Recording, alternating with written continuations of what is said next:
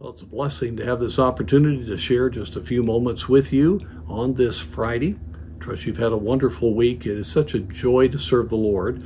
We are finishing up our commencement week, and this Sunday we have the privilege of graduating our senior class and also our fairly large graduate class that'll be graduating also on Sunday. And it's just a thrill to see these young people serving God and in this unique day that we constantly are referring to and all of the challenges. These are the young people that will represent the next generation.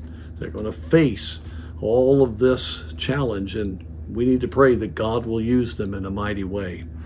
Well, as we finish the week, I want to give John chapter 12, verse 23 as our basis for thinking and here today. And Jesus answered them, saying, "The hour is come that the Son of Man should be glorified." Now you think about what hour had come. He is just now right on the verge, just right on the eve of going to the cross. And he is going to look like he is being shamed to the utmost. And he was. He would be beaten and then put on the cross, and it would look like all is lost. He would die, and certainly would not be seen as glorification. And yet he said, the days come that I will be glorified. Well, the greatest act of God, of his love, to prove his love, would be what Christ did on the cross.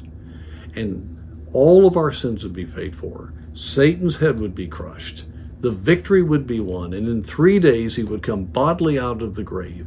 And then weeks later would ascend to glory, and he would be glorified. But even on the cross, in the midst of all of that opposition, in the midst of all of those terrible things that were being said and done, he was being glorified right there, because the love of God was being seen, his absolute mercy upon everyone else. And when God the Father judged God the Son, that was the greatest evidence of the depth of the glory of God himself by being willing to do that. And then, of course, the glory of the resurrection. Friends, we need to realize that oftentimes in the midst of things not going well, we can be to his glory, to the praise of his glory. When we have the right testimony, when we think right and speak right, when we stay steady, when we show the peace of God, when we care about others and are not reacting and not allowing ourselves to get angry, when we are discipling others and getting the gospel out, when we're rearing our families to be what they ought to be, all of this is to the glory of God in the midst of a very dark time. Often been said, and we've said it here, and you've probably said it too, when it's dark, the light shines brightly. It was very dark at the time that Jesus said this. The time was come for him to be glorified. But in the midst of all that darkness and opposition, the greatest victory ever won was accomplished there, and God was glorified.